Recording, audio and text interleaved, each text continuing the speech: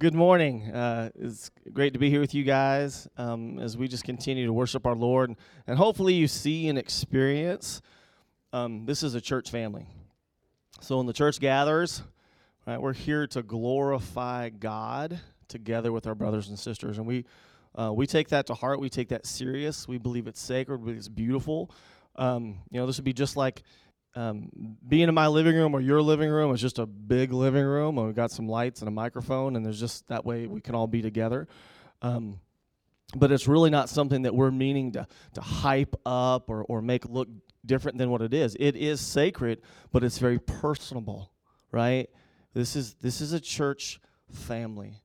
And in our service, the services we have, we call them equipping services, okay? And so this is a believer service. We're going to talk about things of Jesus. We're gonna go deep on some things.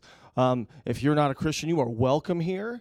But you might have, after this sermon, you might have some questions, and we encourage you to find the person that brought you or find one of the people in the back at the end of the service. And if you do have questions, we encourage you to engage in those. But the audience is going to be for believers this morning. And we're going to be in Matthew 9:14 through 17. So read that with me as we look into the Gospel of Matthew. It says, "Then John's disciples came and asked him, 'How is it that we and the Pharisees fast, but your disciples do not fast?' Jesus answered, 'How can the guests of the bridegroom mourn while he is with them? The time will come when the bridegroom will be taken from them, and they will fast. No one sews a patch of unshrunk cloth on an old garment, for the patch will pull away from the garment, making the tear worse. Neither do men pour new wine into old wineskins. If they do, the skins will burst, the wine will run out, and the wineskins will be ruined. No, they pour new wine into new wineskins, and both are preserved.'" Let us pray. Father God, thank you that we get to meet together as brothers and sisters in Christ, that you've created this family that carries the gospel of Jesus Christ, and therefore we get to experience the good news of Jesus. Holy Spirit, speak to us as we look at the sacred text of the Bible. Father, we thank you for your word. We thank you for your truth. And we thank you because your promises are true, that you are here in our midst. God, do your work. In Jesus' name, amen. And I do apologize if I end up coughing a little bit. I was sick about a month ago, and if you guys have been sick with different stuff, that cough kind of lingers, right? So, yeah, and I also might get a cramp in my side. Anyone experience that? Okay, just me. Well, we'll just go on. Too much information. Okay, so we're going to look in this in two parts. And the first part comes from the question of how is it that we and the Pharisees fast, but you and your disciples do not fast? Okay, and from this we're gonna look at this just like last week, right? Jesus is dealing with some questions from the religious people in his community. So we're gonna look at this from the point of the religious spirit. Okay, now the religious spirit is something that is alive and well in Springfield, Missouri, correct? Right? It is here. Okay, why is it here? This religious spirit. Okay, it's all about the do's and don'ts, not about the grace, love, and sovereignty of Jesus Christ, right? That's why religion can be such a bad thing. Why is it such a big thing here in Springfield? And if you grew up here, you've experienced it, but you also might not be aware that it really is almost like a special Kool-Aid here in Springfield, Missouri, okay? And I believe that's because God has a lot of promises for this city, right? And you've got different denominations, which is good in the same city, but we serve the same king. We have the same baptism, the same Bible. But Christians in this city don't always like each other. And that goes against the commands of God. Why does the enemy work in that way? Because God promises when my people come together out of obedience to the word of God and through the Spirit of God, watch what I'll do. So Satan loves our enemy loves, like, man, if I can just trip them up, they're not going to obey and follow Christ. That's why there is such a religious spirit here. And all my friends that either like grew up here or moved away, they're like, man, I love Springfield, but it has its own special Kool-Aid, and it's called religion. And it's a religious spirit. And we see this with Jesus in this question. Right? In the Gospel of Matthew, it's John the Baptist's disciples and the Pharisees coming up and saying, "Why don't you fast like we do?" Right? This is a very religious question. Before we get to some of that, I want to look at just fasting. Okay? Where do we find fasting in Scripture? And one of the first places you'll see it is in Exodus 34:28. Where it says, Moses was there with the Lord 40 days and 40 nights without eating bread or drinking water, and he wrote on the tablets the words of the covenant, the 10 Commandments. Okay, so that's in the Old Testament. In the New Testament, we have Luke 2:36-37. There was also a prophetess, Anna, the daughter of Phanuel, the daughter of the tribe of Asher. She was very old. She had lived with her husband 7 years after her marriage and then was a widow until she was 84. She never left the temple but worshiped night and day, fasting and praying. Now look at Acts 14:23. It says, Paul and Barnabas appointed elders for them in each church, and then with prayer and fasting committed them to the Lord in whom they had put their trust. So we see in the Old Testament, we see in the New Testament, and there's many other verses than this, that the common practice in the Old Testament and in the New Testament was fasting and prayer. Right? And what they would do is they would fast food. We understand that we don't always just have to fast food. In fact, some of us, if we have an issue with some food, I would encourage you to seek a pastor, get some counseling on it. If not having food is an issue for you, like you're like, you know, there's a sickness in that, right? Maybe it could be coffee, maybe it could be social media, but it's used as this declaration to say this body doesn't own me, right? And it's used throughout Scripture as a way for us to say, man, God, I just want to draw closer to you, and I'm rebuking this flesh. I'm rebuking even good things like food. Food is good, amen. Right? I was actually just talking to Quinlan and Josh up here before I preached. I said, I really just want a cheeseburger.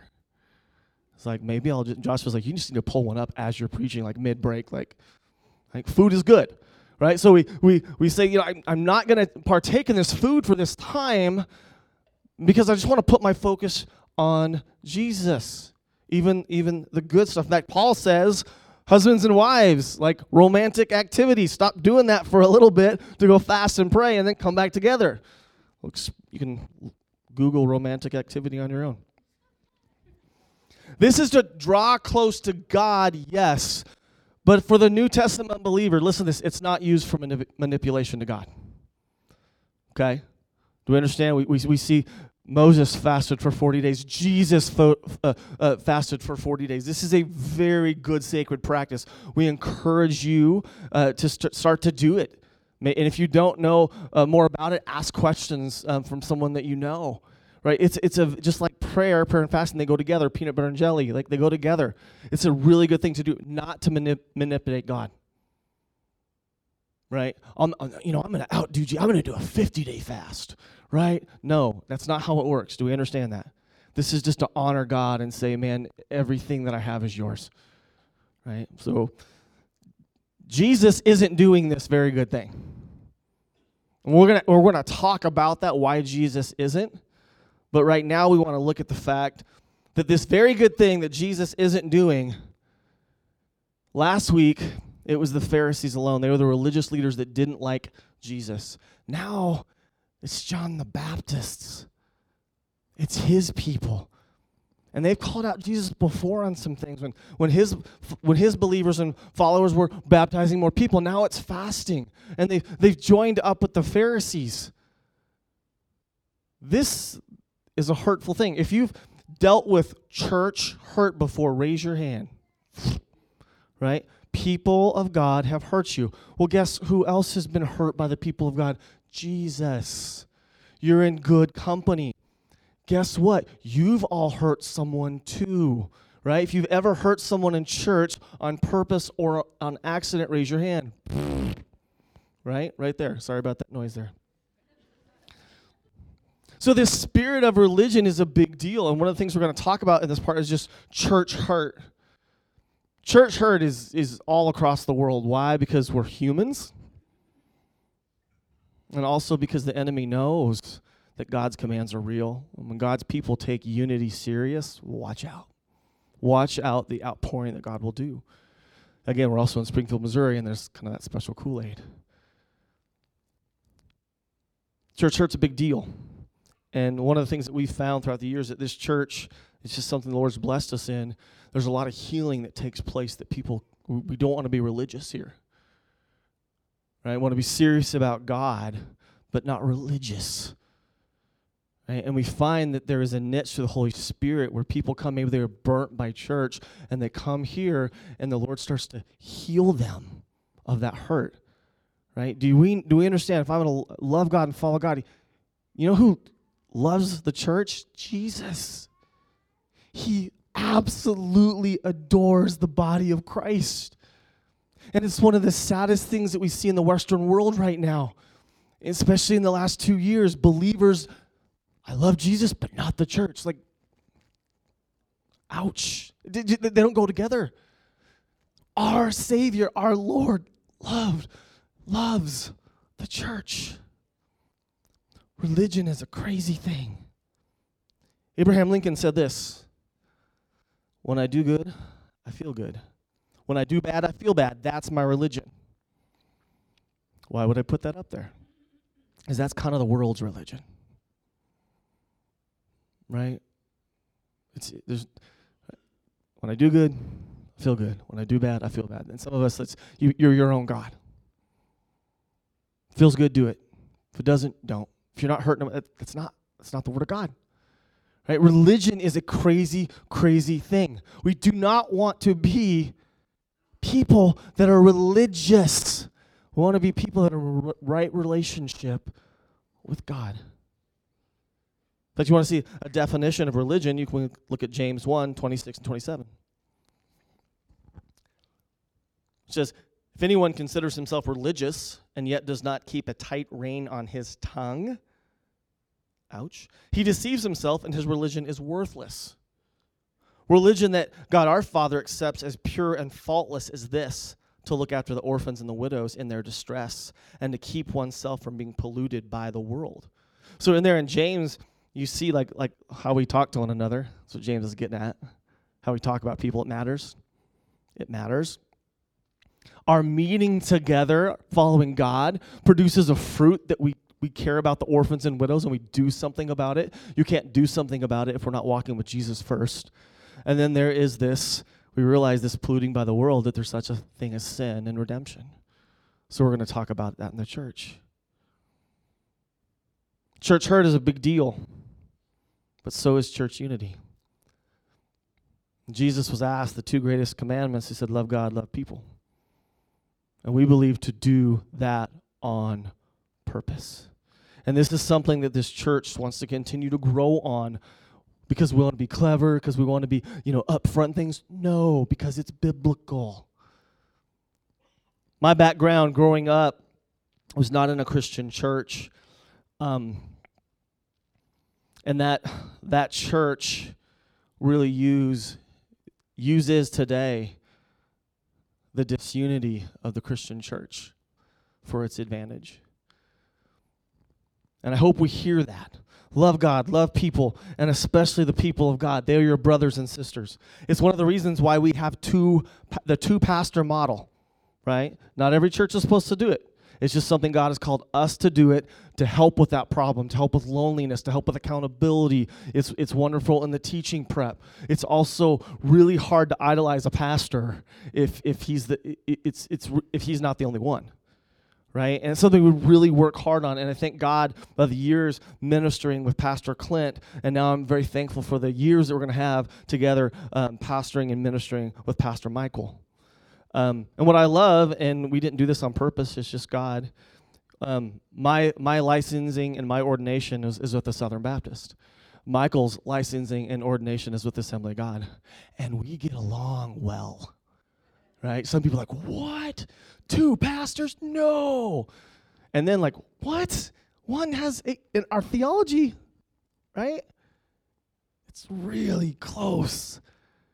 There's so much we're missing when we let the world decide what God said should come together, right? And again, Springfield has its own special Kool-Aid. I remember 20-something years ago, way before I knew I was going to be called into ministry, my pastor, Pastor Jim, and I was at New Life Assembly of God, and before me and my buddy Aaron was going to school here, he said, man, Springfield, Missouri, that's the one place I would never pastor. And little did like so many years later, I would. And I'm called to this city because I believe God has great things for this city. But we must see the attack of the enemy. But we also need to see the promises of God. And it starts in your own family, and then it starts in your church family, and then it starts in the city.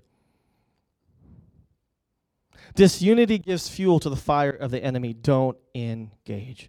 And people will often, even in this church, will ask me, how do you handle all the questions and meanness in the church as a pastor? Because we get a lot of it.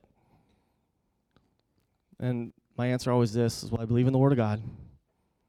I believe in my calling, and I really love the church. Truly, the church, whether I've been in Walla Walla, Washington, or Springfield, Missouri, has always been my family. Not because I'm a pastor, because it's a promise of God. And we encourage you to engage in that way. That person on your left, person on your right, brother, sister, right? It's family. I will never give up on my mom and dad. I will never give up on my brothers and sisters. Well, the same thing for my brothers and sisters in Christ. Church hurt. With church hurt, you're going to have to deal with forgiveness because it's a command from God, but then also hope for reconciliation. George Barna says this when he's talking about church hurt. In the midst of emotional and spiritual upset that occurs when a church hurts or disappoints us, we tend to lose sight of the fact that the local church is merely a collection of people on a challenging journey, a group of people that are involved in a long-term transformation process. So we are saved at the cross. Don't get more saved, but you do grow in maturity. If you just raise your hand if you're like, oh yeah, I've grown hopefully since last week, or 10 years ago, 5 years ago, 20 years ago. You're not the same person, right? And we're all in that same boat. Perfect God, imperfect people, right? And if you find the perfect church, I always heard this from my pastor, don't go there because you'll ruin it, right? I don't know if that was direct towards me or what, but I said that all the time. 3 things I want to look at real quick when we're talking about church hurt. And again, that Jesus he's walking as the Messiah. They don't completely understand who he is. He's walking in great understanding and authority of the Word of God because he wrote it.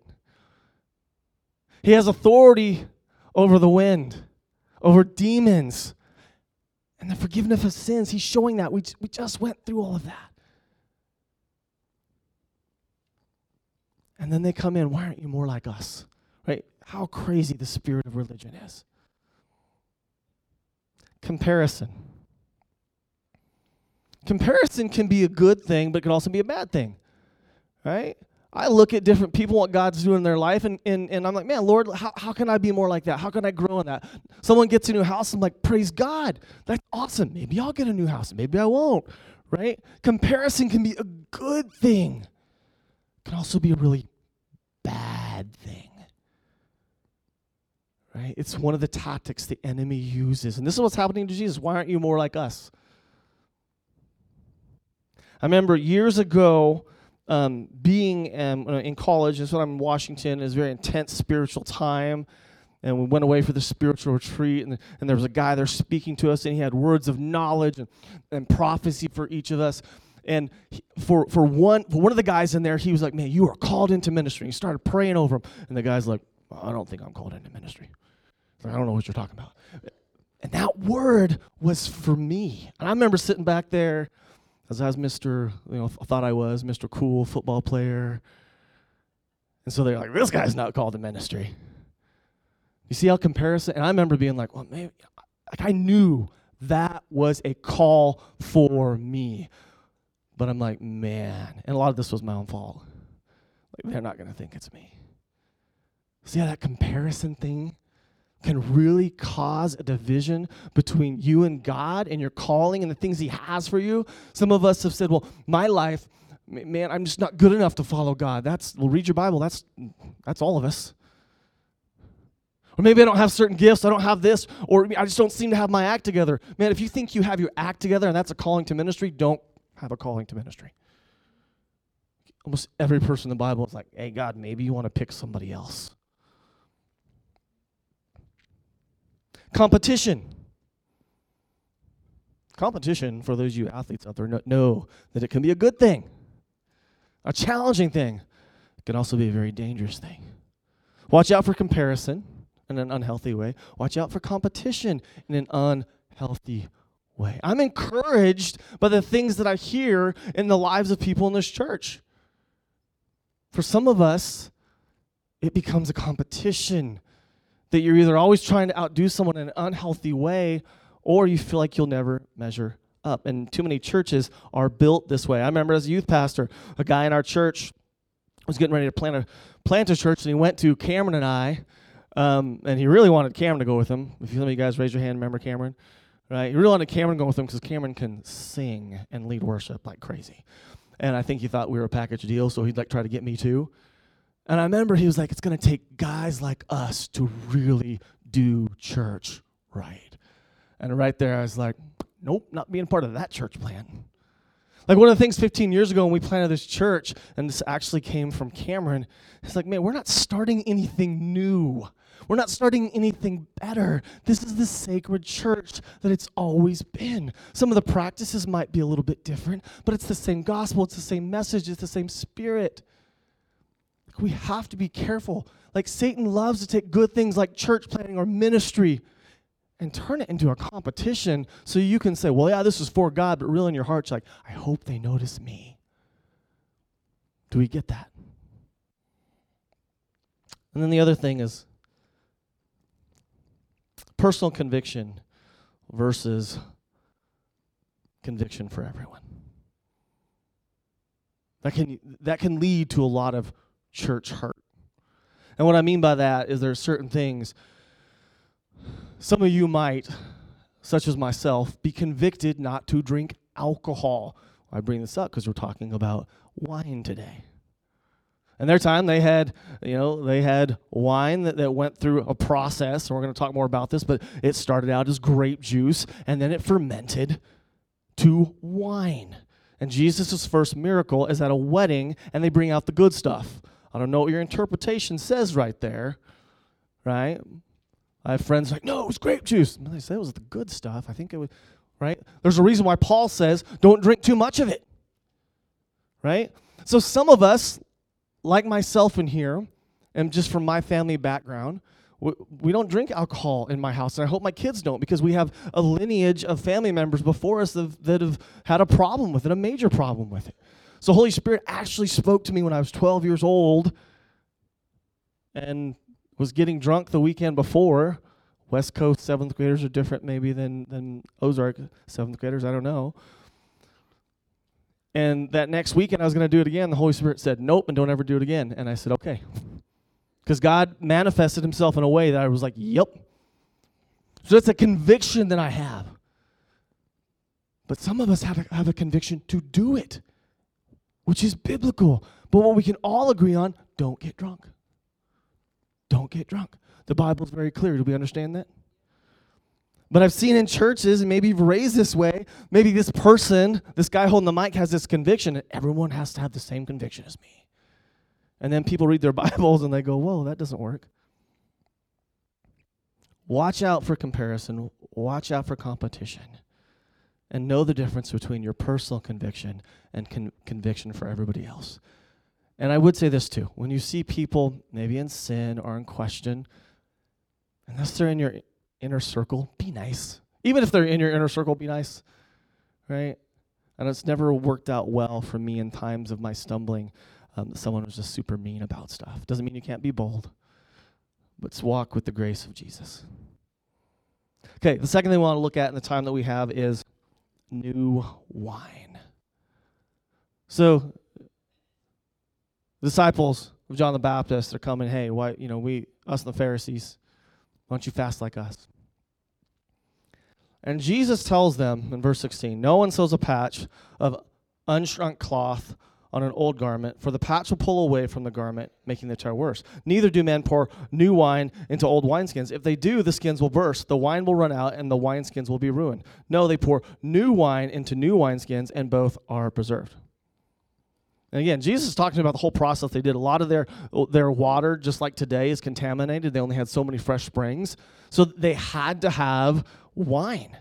Sometimes it was grape juice. Sometimes it was legit fermented alcoholic wine. And it was just a part of their process. And so Jesus gives them, he just right there tells them two things. The bride is with the bridegroom. So he's telling them something that's pretty amazing about himself on who he is. And then he gives them this analogy of a wineskin and new wine. Because as that wine would ferment and expand, and so if that old wineskin could not take the new wineskin. So Jesus is talking about the gospel that he is bringing in. And he's using their terms that they would understand. I love Jesus' response to these guys. They think they've tripped him up. We have a very clever Savior, right? They think they've tripped, like, oh, why aren't you more like us? Because we're supposed to be fasting and praying. And he gives them this analogy of wineskin, like, I'm sure they're like, what's this? Why is he talking about wine right now? I'm talking about fasting. Jesus is talking about wine.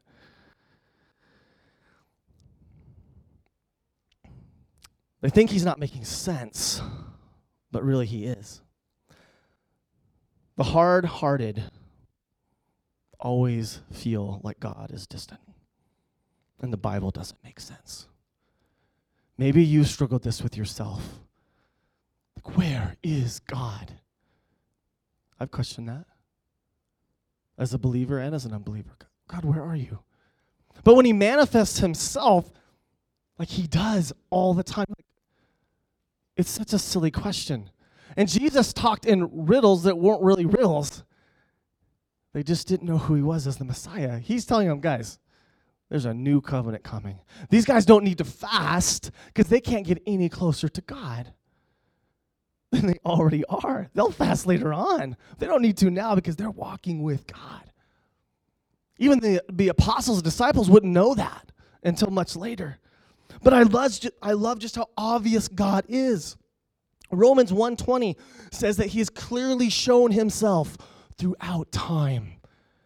And actually says the whole world is held without excuse. I don't know how that completely works. I'm not the judge of how that works, but I believe in the Word of God. I mean, some would say, with that atheist mindset, again, where is God? And I don't know if they've looked at the sun, the moon, the tilt of the earth, the seasons. Like, yeah, I guess that all just happened. God has made himself so plain. And he does to these guys too. He's talking about the gospel. He's telling the Jews who think they're so holy, like, you need saving. And he's going to tell the Gentiles too through the ministry of the Apostle Paul. And we know that there's a fight later on between the Jews and the Gentiles, right? Because the Jews that are Christians are saying, well, the Christians need to be more like us. And Paul, tears that argument apart. He's like, you all needed saving through the blood of the Lamb. And when he's talking about this new wine and this new wineskin, we see what he's talking about in Ezekiel 36:26. It says, I will give you a new heart and put a new spirit in you. I will remove from you your heart of stone and give you a heart of flesh. And Jesus tells them, I'm not abolishing the law of the Old Testament. I'm fulfilling it. Later on, we'll understand the gospel, this new covenant. It's no longer just about the rules and the do's and don'ts and trying to clean myself. It is coming to a Savior that can clean me and forgive me. There's nothing more, and I'll say this again and again and again, there's nothing more supernatural than the power of the cross. Through my mind, my spirit, your mind, your spirit, we confess with our mouth that Jesus is Lord, that he died on a cross for our sins, he rose on the third day, we believe that, we are saved, but we also know there's something way more supernatural happening than the words coming out of my mouth. The gospel changes you. And I believe in, and for you theologians out there, God the Father, God the Son, God the Holy Spirit, he is part of the Godhead. And the power that comes through the Holy Spirit is absolutely amazing. And it takes us to this place that I hope that you've experienced. And I want to look at 3 verses. The first one, 2 Corinthians 5:17. Therefore, if anyone is in Christ, he is a new creation. The old has gone, the new has come. And some of us need to be reminded of that today for yourself. And then some of us need to be reminded of that for other people, like the lens that you look at people. We shouldn't be surprised when there's not transformation. We should be surprised when there isn't. Psalms 103:12. As far as the east is from the west, so far has he removed our transgressions from us. This is Old Testament. God's always been about the covenant of Christ. Do we understand that? That when we come to the cross, when we come to that new wine, that new wineskin, that new creation, it's something that so saddens me sometimes in the church where we become this hospital of old fuddy-duddies and we don't realize the beautiful messiness of God working through his people, where they mature, where they were once lost but now they're found. We try to, like what Pastor Michael talked about last week, we try to clean them up before they come in. That's not how it works. And we do that because we walk in the spirit of religion and we don't believe in the transforming power of the Holy Spirit. Maybe we need to be reminded ourselves. God changes people in his time and in his place. Be patient in that. And in Psalms 51:10, this is from King David. After he committed adultery and cover-up and murder, it says, create in me a pure heart, O God, and renew a steadfast spirit within me. There's power at the cross, my friends, for you, for me, and for all who call upon the name of the Lord. I am a Christian, but I still stumble. And maybe that's your question today. Like, man, I'm just, or maybe you're seeing it in other people. We're always so hard on other people. I'm a Christian. Why are they doing this? I'm a Christian. Why am I doing this? Well, the verse that we're looking at today is talking about new wineskin. Like they're acting like the old wineskin. Why does that happen? And again, I'm talking about church hurt. Like, wait. They're supposed to be the best. I remember asking a pastor that at one point. I was like, man, why does the world treat people better than the church? And he had a good and bad answer. The good answer was like, they're humans. But the bad answer is that he stopped believing that we can grow and be better. Never look at when the church has hurt you or people have hurt you and just go, well, that's just how it's going to be. No. Praise God for that. For my marriage, for my kids, for the church. Like we can always, let's just get more like Jesus. But we don't give up on people because God doesn't. Not if they're in Christ. So I'm a Christian, but I still stumble. Well, are you stumbling because you're human, you're growing? That's all of us. And I'm not taking lightly sin, and I'm not taking lightly stumbling. But know the difference. There's been times, even as a pastor, I'm like, oh, why did I do that? Well, I'm driving. Why did I say that to somebody? Some of the things that come out of my mouth, I'm thankful I'm alone. Almost tripped right there. But God's not done with me yet. I'm human, and so are you. Are you stumbling because you need help? Some of us have addictions, and stuff we're dealing with as saved people, and sometimes the church, or maybe even yourself, we're just like, no, that's just too messy. Someone else can deal with that, right? I mean, can you imagine if we're a family? Can you imagine as a parent, if you're as for their potty trained, just like, well, let's clean yourself up. We wouldn't do that, right? DFS would be called. Are you stumbling because you just need help? And that's a great thing in the church, that we would help one another. And I'm convinced sometimes we walk in a religious spirit and we're mean when we need to be kind. You know, you can be kind and tell the truth to people. You can be kind and not even give a time of correction because it's just not what the Holy Spirit's want. You just help clean up the mess. Other question, are you stumbling because Jesus isn't your Lord? There is that third question that some of us have to wrestle with. You're stumbling because you don't believe in any things that Jesus says to do.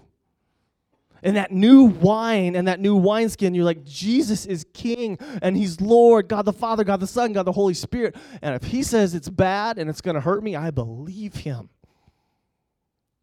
And some of us, it's like, you don't believe in Jesus as Lord, and you don't believe in the Word of God, and so you don't believe in any things He says. And I don't say that to make fun of you or to make you feel bad, but I would encourage you, like, you need to wrestle with that. Romans 6:12-23 says it best. Therefore, do not let sin reign in your mortal body so that you obey its evil desires. Do not offer the parts of your body to sin as instruments of wickedness, but rather offer yourselves to God as those who have been brought from death to life. And offer the parts of the body to Him as instruments of righteousness. For sin shall not be your master. That's a declaration, amen. For sin shall not be your master, because you are not under the law, but under grace. What then? So we sin because we're not under the law, but under grace? By no means. And the Word of God always says things way better than any pastor could. Taste and see and know that He is good. Knowledge versus relationship. So some of us in that new wineskin and that new wine, you go up in Springfield, Missouri, who doesn't know or have heard about God in some way? You have knowledge of God, but do you know God? And some of us, you just haven't stopped and just tasted and seen how good He is, how sovereign He is. Man, when people are reading the Word of God, or maybe they've said they've experienced His presence, and if they're not like more loving because He is loving, I don't know if they've experienced God. But on the flip side of that, has God ever disciplined you before? I'm like, man, He could take me out at any time. That's why it's so good. You're like, man, okay, Lord, right? Like it's this like He doesn't stop being those. And I think some, like I don't know if you've been in the Word of God or the presence of God, because you act like that you can just do whatever you want, or that you act like that He's not sovereign, or that He's not loving. He is all those at once. Taste and see. Because it's a promise. If you're a believer, it's a promise that you can walk into. Some of us just need to remember the old gospel, to repent and just come to Jesus. Stop trying to figure everything out and just come to Jesus and let Him figure you out. That's what He does best. It's not the church's job to always do it. It's not people's. People cannot fix you, but Jesus can, because He loves you. Taste and see. And then end on this in Romans 8:38-39. For I'm convinced that neither death nor life, neither angels nor demons, neither the present nor the future, nor any powers, neither height nor depth, nor anything else in all creation will be able to separate us from the love of God that is in Christ Jesus our Lord. That's how great this covenant is. You can't outrun the love of God. You can't outrun the calling. You just can't. But there is surrender. And then the most chaotic thing is for someone that believes Jesus is Lord, but they don't treat Jesus as He's Lord. It's why in love, Jesus says, in the Bible that I will spew you out of my mouth if you're lukewarm. He's like, I want you, like, there's no lukewarm, you're hot or cold. Because he knows the lukewarm is the most dangerous place for you. And for some of us, like that spirit of religion has come in, and you've let the enemy tell you that God wants nothing to do with you. And the enemy is a liar. God wants so much to do with you that he gave his only son to die on a cross so that you could have this new wine and this new wine skin. 3 questions as we close. Do you need healing from being hurt by your brothers and sisters in Christ? And I chose those words on purpose. Do you need help and healing from being hurt by your brothers and sisters in Christ? Stop saying them. Stop saying that institution. Stop saying those men in that room. Your brothers and sisters in Christ. That might make the hurt even more. That made the conviction and belief in the new wineskin and the new heart that King David said, give me a new heart, a new outlook, a new mind. And there are too many times, right, we're going to hurt each other. But when you're hurt, don't stay there. Don't isolate. Don't let the enemy put a foothold on your heart. Number 2, do you need healing from the spirit of religion?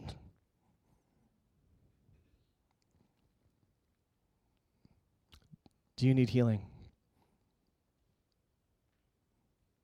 And then number 3, do you need a new wineskin? And for some, maybe it's the first time salvation. It's like, man, someone brought me here and you're talking about this Jesus, but I don't know if I know this Jesus, or I don't know if I know Jesus the way you're talking about Jesus. How kind and how good and how sovereign, how wonderful. For some of us, it's just that rededication in our life. We're like, man, I've been walking in a way where Jesus is distant. I'm saved. I know him, but I haven't been walking as if I know him. We'll come back to the cross. There's nothing more supernatural than the gospel of Jesus Christ. We were once dead, and now we're alive. Like, I believe in the physical resurrection of Jesus Christ. I believe in the one day the physical resurrection of all believers. What about the spiritual resurrection that happens on a daily basis? Does that trip our trigger? Right? If you guys can stand, I'm going to close in prayer. People in the back that would love to pray with you as you seek our Lord and Savior, who is alive and well today. And because of Jesus, the name of Jesus, he hears your prayers. Let's pray. Father God,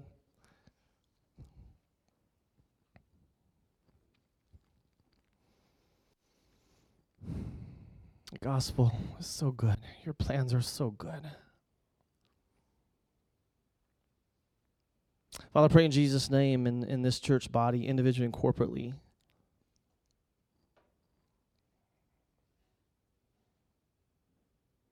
we'd stop letting church hurt